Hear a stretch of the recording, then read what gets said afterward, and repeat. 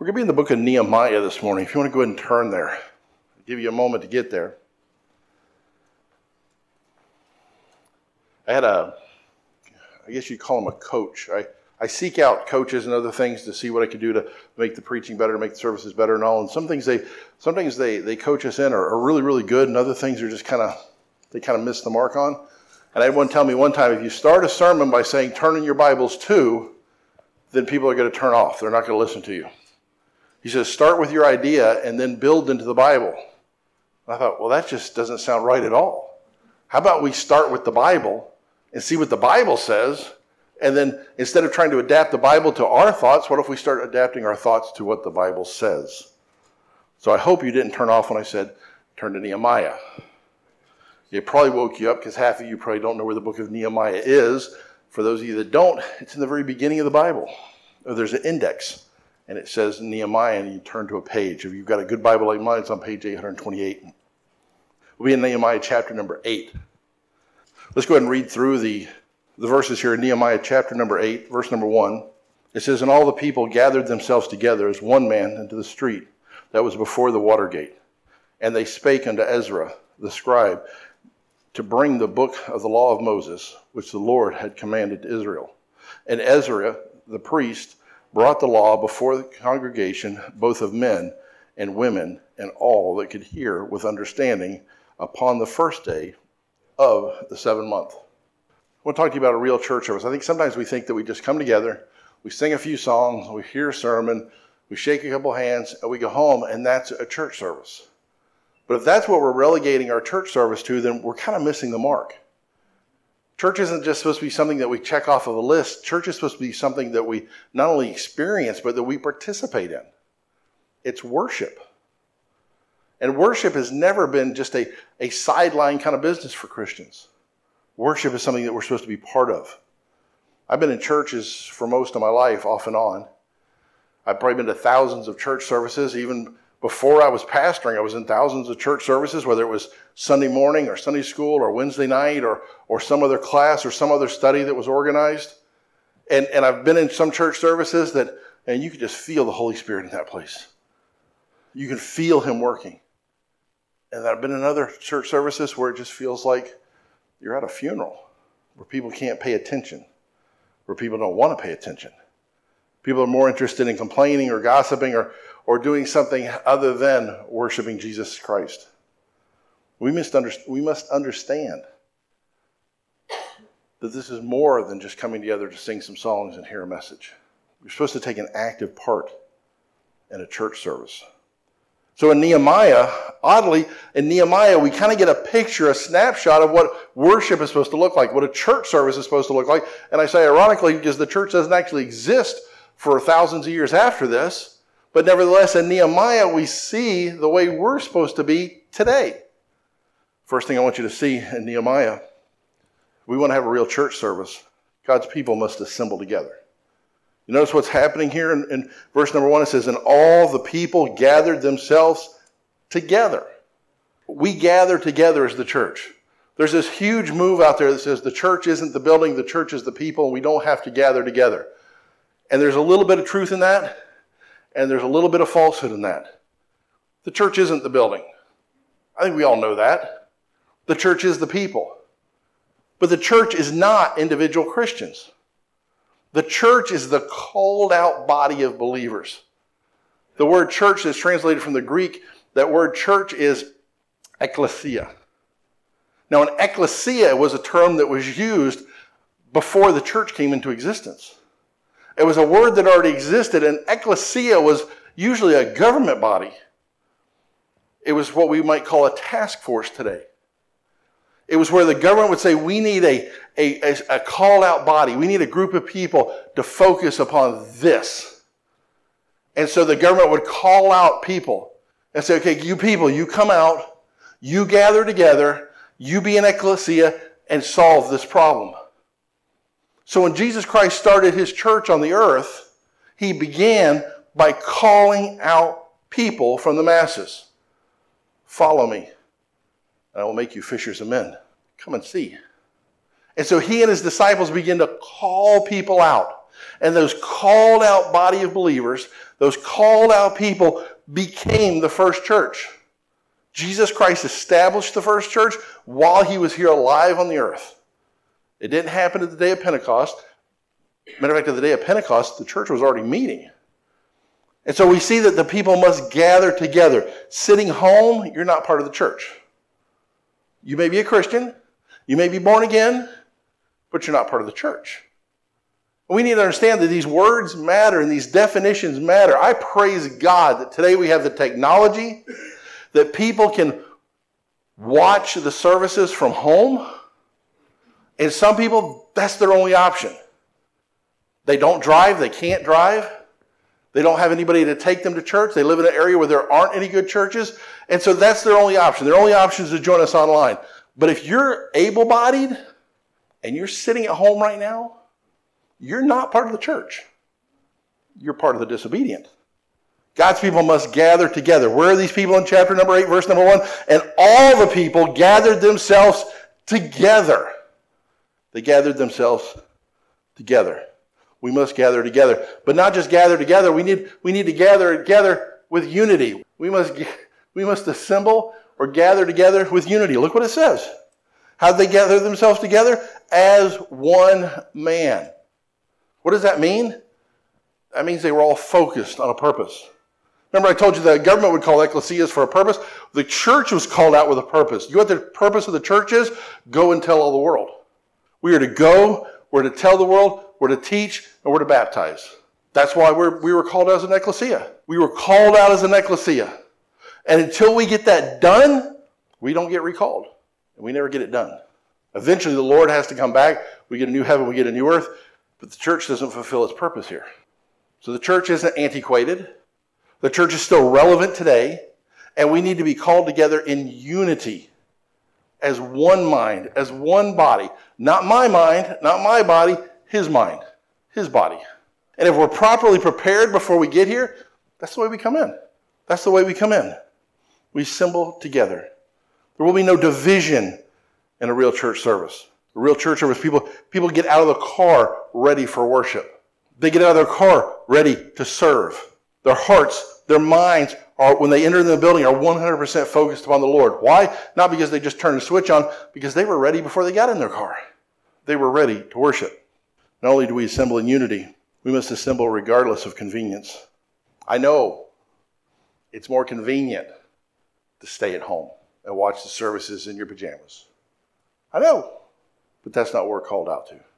I know it's more convenient instead of wasting the gas or spending the 10 to 15 minutes to drive to church, or in some cases, 5 minutes to drive to church. I know it's just more convenient to power up your computer. I understand. But we're to gather together whether it's convenient or not. It says into the street. They gathered into the street that was before the Watergate. You see where they're meeting? They're meeting outside at a busy gate. It's not like it's even a secluded area. This is the gate that everybody carrying water in and out of the city, this is where they would travel through. It was a busy gate because people need water every day. And they met there in the street. They didn't have any place else to meet. And so they would meet there at the Watergate. There was not a beautiful sanctuary or a cathedral or a church building or a tabernacle, but they were still called out. You see, we don't have to have this building to be a church, but we need to be gathered. We need to be called out. We need to assemble together. The church has power. You know, it breaks my heart to see Christians on Facebook or out in public, and they see me and all they want to do is, oh, this is going bad in my life, and this is going bad in my life. But you never see them in church. There's power in the church. There's power that comes here when we get together and we assemble together. There's power involved in that. And we sit home and we shun that power and we sit in our couches, we sit in our darkness and we fret and we wonder why are things getting so bad? And we start to doubt God, we start to hate God, we start to turn away from God and other Christians. We don't even want to see other Christians anymore. Nextly, we must assemble with a desire if we want to have a real church.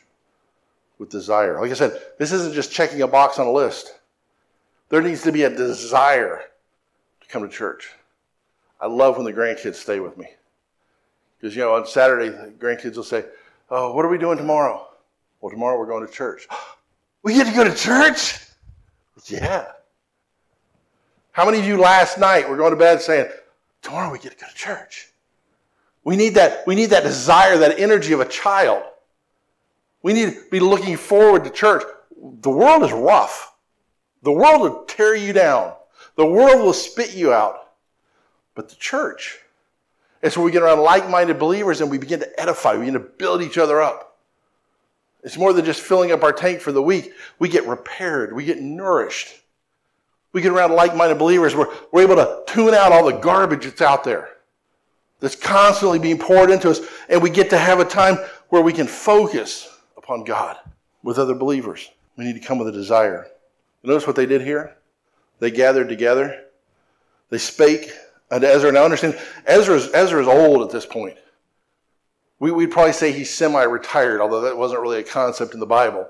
He just slowed down a lot. And so they get together and they're like, hey, we're together. Let's get Ezra. Bring Ezra out. Bring the Word of God out. Let's see what's in the Word of God. Let's see what Ezra's got for us. They were excited to be there. They desired to be there. They wanted to see what Ezra had. It says, and Ezra, the priest, brought the law before the congregation, both of men and women, and all that could hear with understanding upon the first day of the 7th month. People come to church for a number of reasons. Some come for the emotional response. Some come to see a comedian. Some come to see a performance. Some come to see a speaker, an eloquent speaker. They come for a lot of things. They come for motivational speeches. They come for a legendary preacher, a preacher of renown with a bunch of letters after his name. These people are like, bring us Ezra. You know why they wanted Ezra? Not because it was Ezra.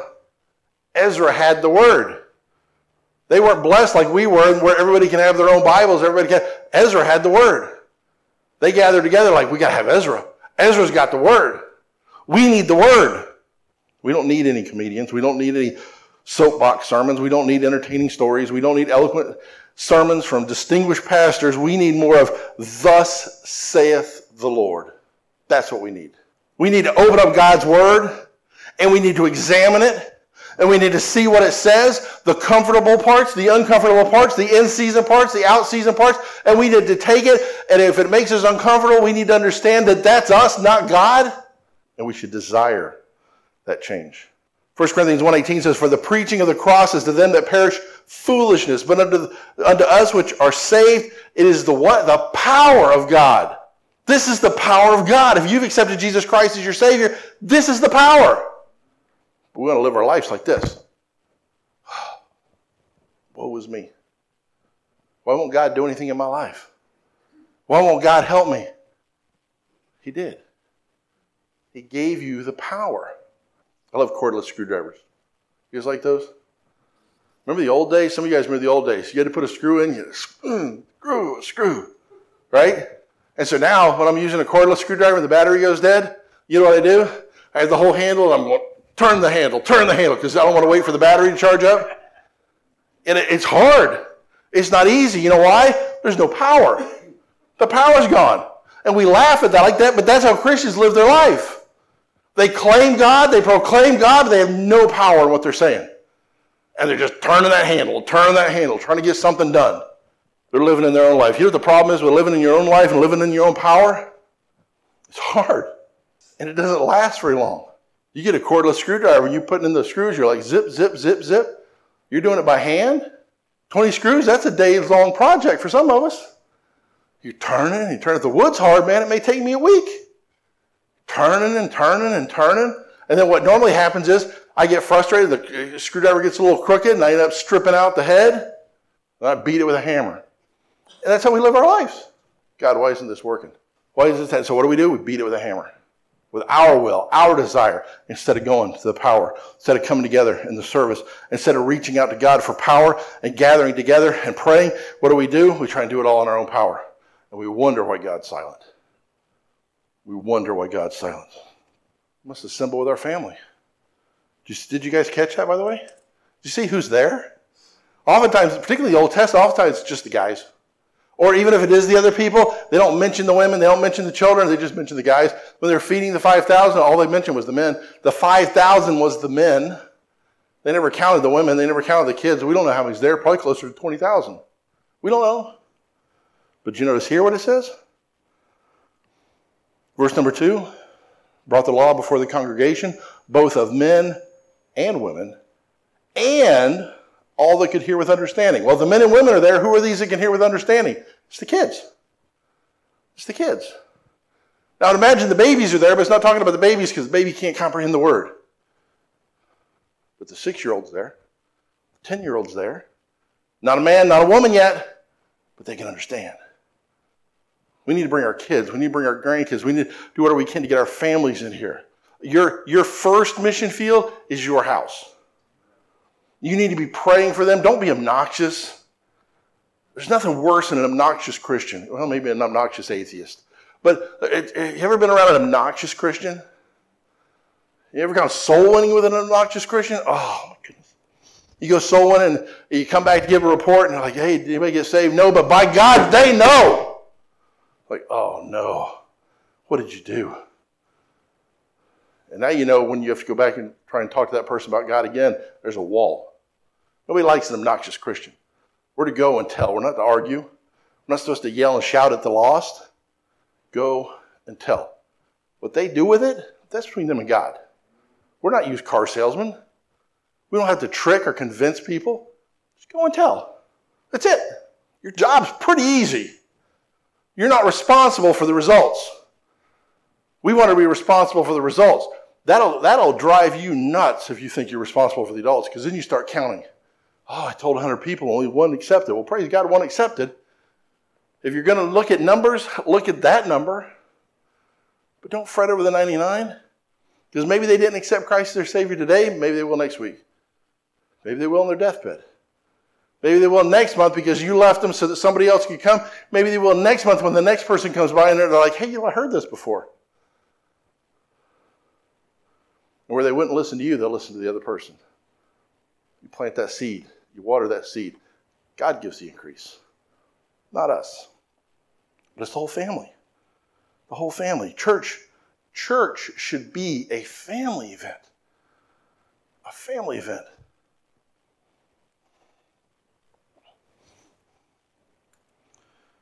We want to have real church services. We need God's people to give to Him. We need God's people to give to Him. What do we give to them? First of all, we give them our time. Look at verse number 3. And he read therein before the street that was before the water gate from the morning until midday, before the men and the women and those that could understand, and the ears of all the people were attentive unto the book of the law. He preached for half the day. They gave him time. They're not like, oh, Catfish place is filling up, preacher. You got to get hurrying up here. We got to get a good table. I want to sit by the fish tank. They were attentive. They didn't have anything else on their minds. They gave them the people gave their time. We have a hard time listening to a 30-minute sermon. I've been told by other coaches that if you preach more than 12 minutes, you're going to lose the congregation. Nobody told Ezra. Ezra preached for half the day. We go to foreign countries. They come in and they're preaching. If they do a 30-minute sermon, there's something wrong. The people get mad if you preach too quick. Fortunately, everything I preach in a foreign country has to go through a translator, so it doubles the time. But notice what it says there at the beginning. It wasn't just about the time. Notice what it says there. And the ears of all the people were attentive unto the book of the law. It wasn't just a long sermon. They paid attention. They weren't nodding off. They weren't looking at their phones. They weren't worrying about what the other person was wearing or who's sitting with who. They were focused upon the law. They were focused upon what Ezra was sharing with them. All the people. It didn't say, and the ears of some of the people were attentive. All the people. The men, the women, the children. They were attentive. Why were they attentive? Because they were ready. Remember, they got out of their cars ready. When they got up in the morning, they were ready. They were looking forward to it. They had a desire to be there. They were all attentive. we want to have real church service, we'll give him something else. We'll give him reverence. We give God reverence. Verse 4 says, and Ezra the scribe stood upon the pulpit of the wood, which they had made for the purpose. Drop down to verse 5. And Ezra opened the book in the sight of the people, for he was above all the people. And when he opened it, all the people stood up. They gave reverence. They gave him reverence. Notice they were also ready. Ezra showed up, but you know what he found when he showed up? They built a pulpit out of wood. Why? They built a pulpit. The pulpit is raised up. And when it says he's over the people, it doesn't mean that he's better than the people. It means he's lifted up. You know why he's lifted up? So everybody can hear. Everybody can focus on what he's saying. Makes the voice travel. He didn't have the benefits of speakers and microphones. And so he's behind that. But they built that before he got there. They were ready. They didn't show up at church at 10 o'clock and say, oh, I guess we'll try and participate today. They got there early and they built a pulpit. They probably started the day before, gathering wood and supplies and things to get ready. This is what we did yesterday at Workday. We were getting ready for today. That's what Workday is about.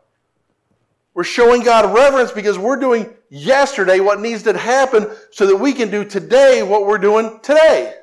Everything we do is about giving him reverence. Everything we do is about worshiping him. People came prepared. They built a pulpit. Yesterday, people were in here and they were cleaning and they were vacuuming and they were wiping the dust off. They were updating computers, downloading software to make sure that the video presentation was perfect and seamless for today. They were practicing on the instruments to make sure that when the time came for this, they didn't put on a good show for them, but they put on a flawless, reverent performance for him. Every note's practiced. Every note is rehearsed. It's worship. Today's worship started yesterday. Actually, before that. Every time I open up the Bible to study, every time I write a word on this piece of paper, it's an act of reverence. As I go back and I start off and I've got 9 pages, and I'm thinking, I'm not Ezra. I can't preach for 6 hours. I don't know if my voice would hold out for 6 hours. And then I whittle it down and I focus it and I pray about it. And God says, this is you, this is me. And I get rid of the me and I just keep the him. It's all about reverence. This isn't my word. This isn't my sermon. This is his sermon that he gave me and for you. We study all week for this so that we can be the best, whether it's behind the scenes, whether it's standing here, or sitting over there, or standing behind that microphone. We're ready. We're ready. People came prepared. They came prepared. We need to be prepared. We need to be prepared to worship him long before we ever step foot in this building.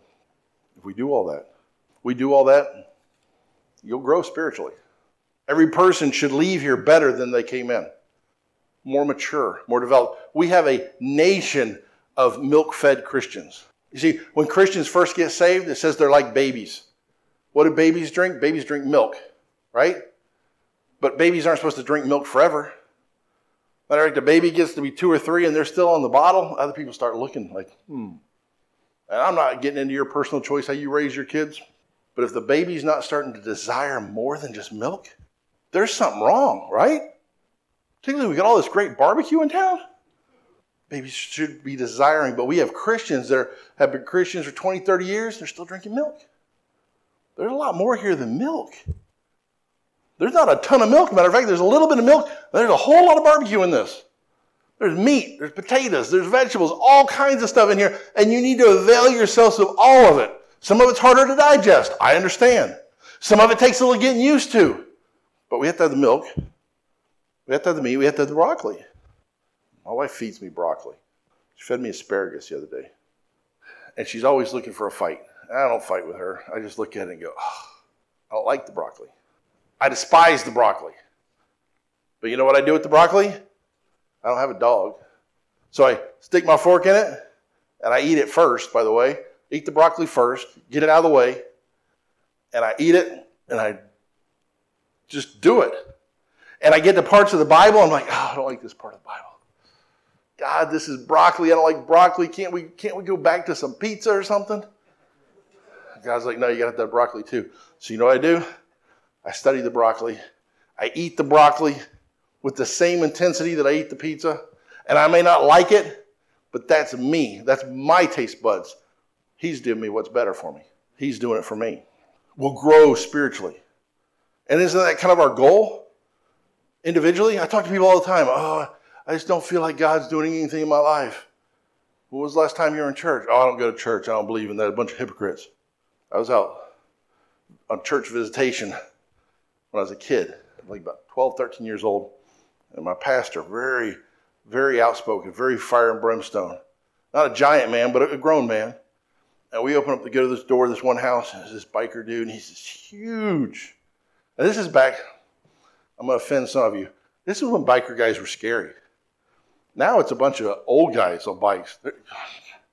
You're not as scary, you know. All the tattoos are down on your ankles and stuff because everything just kind of sank down. But back when they were scary, and we open the door and I'm like, oh, and he just wasn't having it. He was not interested in us being there. And I remember the pastor, he tells the pastor, he's like, you people are all a bunch of hypocrites. Pastor, a little old pastor looks at him, he says, yeah, but there's always room for one more. Why don't you join us? And I'm like, we're going to die. And the guy just stopped and he stared at me. He says, I'll think about it. I'm like, that worked? I don't know if that would work for me. Yeah, there's hypocrites here. There's sinners here. Sinners wrote some of this. God used sinners to write all of this. Paul said, I'm the chiefest. You want to see a sinner? Paul says, you want to see a sinner? Here I am. But I don't know that. I know about Christ. I know about him crucified. You see, we don't come to church for everybody else. We come to church for our relationship with God so that we can draw closer to God. If we can edify and bring some people up with us, praise God. That's even better. But it's about our relationship with God. God's people will grow spiritually. It says that they read the book in the law of God distinctly in verse number 8 and gave the sense and caused them to understand the reading. See, when the word is preached, the people understood. The people learn. And the people grew spiritually. We live in a time where there are Christians who have been saved for decades and they're still drinking milk. Guys, you got to grow up.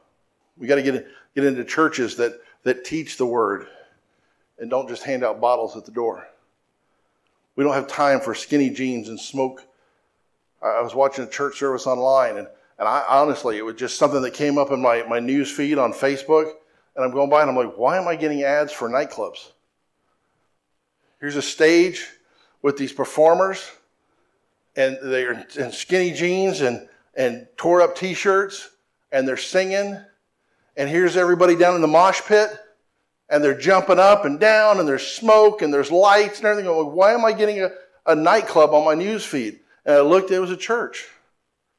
I'm like, really? You can't even understand what the guy was singing. Because once I realized it was a church, I'd turn the volume up and see what was going on. I have no idea what he was singing. Nobody else could possibly understand the words. It was loud. And then it's funny because the camera would pan across this crowd, and in the back, you see like 4 old guys going. Because they know when they're in the wrong place. They're not doing anything about it, so they're just as wrong as everybody else. That's not what church is. Church isn't a nightclub. Church isn't a mosh pit. That's the world. We're not called to be like the world. We're called to transform the world to be like the church. This is what the problem with our country is. The problem with our country is too many churches are trying to be like the world. The world's broke. The world can't be fixed. Not by worldly people, not by worldly standards, but we expect politicians and social workers to fix our country, and they can't. You know why? They're broke. And they're fallible. And they're insufficient. They've been measured. They've come up short. There is one that can fix our country. That's him. There's one that can fix our world. That's him. And that's the word we need to be proclaiming. Nobody wants to see me in skinny jeans anyways. I may do that one day. We have real church service. God's people will worship him. Verse number 6 says of Nehemiah chapter number 8, and Ezra blessed the Lord, the great God. And all the people answered, Amen, Amen, with lifting up their hands, and they bowed their heads and worshiped the Lord with their faces to the ground. Do you see that picture? You know what I see? I see a lot of people sitting and not moving. You know what happened when Ezra read the Word of God? People got up, they raised their hands, and not to exalt themselves, they looked at the ground with bowed heads. Because it's not about them. It's about him. They responded to the Word with worship. They responded. Not just the songs, but the worship. We're lucky if we get one or two people in here to say amen. But they worship vocally. They weren't quiet. It wasn't a museum. When the Word of God was proclaimed, they said amen. They said hallelujah. They said praise God. They said tell us more. When was the last time you said amen in a service? Let's practice. Let's all say it together. Say amen. Amen. Did you die? Let's try hallelujah. Ready? Hallelujah. Let's try it again. Say it again. Hallelujah. Do you need medical attention? You're going to be okay, right? Can you give me a praise God? Can you do it with your hands in the air? Say praise God. Praise God. Are you going to be okay? Why is it so hard to do that? Part of it's our training, by the way. I'm not faulting you individually. Part of it's your training. Satan has trained you to sit down and shut up. You've been told that your whole life, right? When you're a kid, kids are to be seen, not heard. You go to school, you're not encouraged to ask questions. If you ask questions, consider to be rebellious. They move your desk up by the teacher's desk. Remember once we had open house, and we get there, and I'm like, this is great. I like school. My mom gets there, and she asks the teacher, she's like, why is my son's desk next to your desk? Well, you can kind of see where that conversation was going. I like to talk. They beat that out of me. We're trained to be quiet. We're trained not to ask questions. You ask questions about our government, and you're a racist, or you're a bigot. People attack you. You can't even voice an opinion or ask a question without somebody attacking you anymore. People are getting violent over somebody wearing a t-shirt or a hat. We've been trained. When you walk in here, though, you got to set all that behind. You got to set it all aside. And we come in here, we got to get excited. We got to get excited when the music's playing. We get excited when the Word of God is preached. We got to get excited when the Word of God is read. And say amen. And praise God. Hallelujah. Preach longer, Pastor. Nobody repeated that one. We got to get vocal. We need to be loud. This isn't a museum. There's nothing disrespectful about speaking up in church. Say amen. Say praise God. We got to do that. They worship visibly. You know, it's hard to be invisible. I know some people want to be invisible, and I can relate. When I used to travel a lot, I'd look for churches that had Wednesday evening services. I'd wait till like a minute before the service started out in the car. And then once I'd hear some music playing, I'd sneak in the back door and sit on the back row. Every once in a while, I'd be one of them old country preachers saying, praise God, we got a visitor. Stand up and introduce yourself. And I'd just run out the door. Because we want to be invisible. We need to be visible in worship. How are they visible? They raise their hands. Even at school, you raise your hand. Everybody's paying attention. Once you raise your hand, nobody's listening to the speaker anymore. Now they're looking at you at school. But here we need to be visible. We need to raise hands to God, particularly during the music. I don't know how people just they sing this song. There's power, power, wonder-working power in the blood of the Lamb. How do you do that? Do you do that, Danny? We have to have Velcro on the seat, keep Danny in his chair over there. He keeps wanting to play with his feet on the piano, for those of you watching from home. He's the pianist, organist. Because it should be exciting. But some of you are acting like, I don't know what would happen if you didn't have that power. I guess you'd just be dead or asleep. And you'd be visible. Lifted up their hands. They bowed their heads and they worshiped humbly. You see, that's humility. If you're out someplace and you see a police officer and you see a guy standing anywhere near him like this, what's happened? He surrendered, right? He gave up. That's the pose.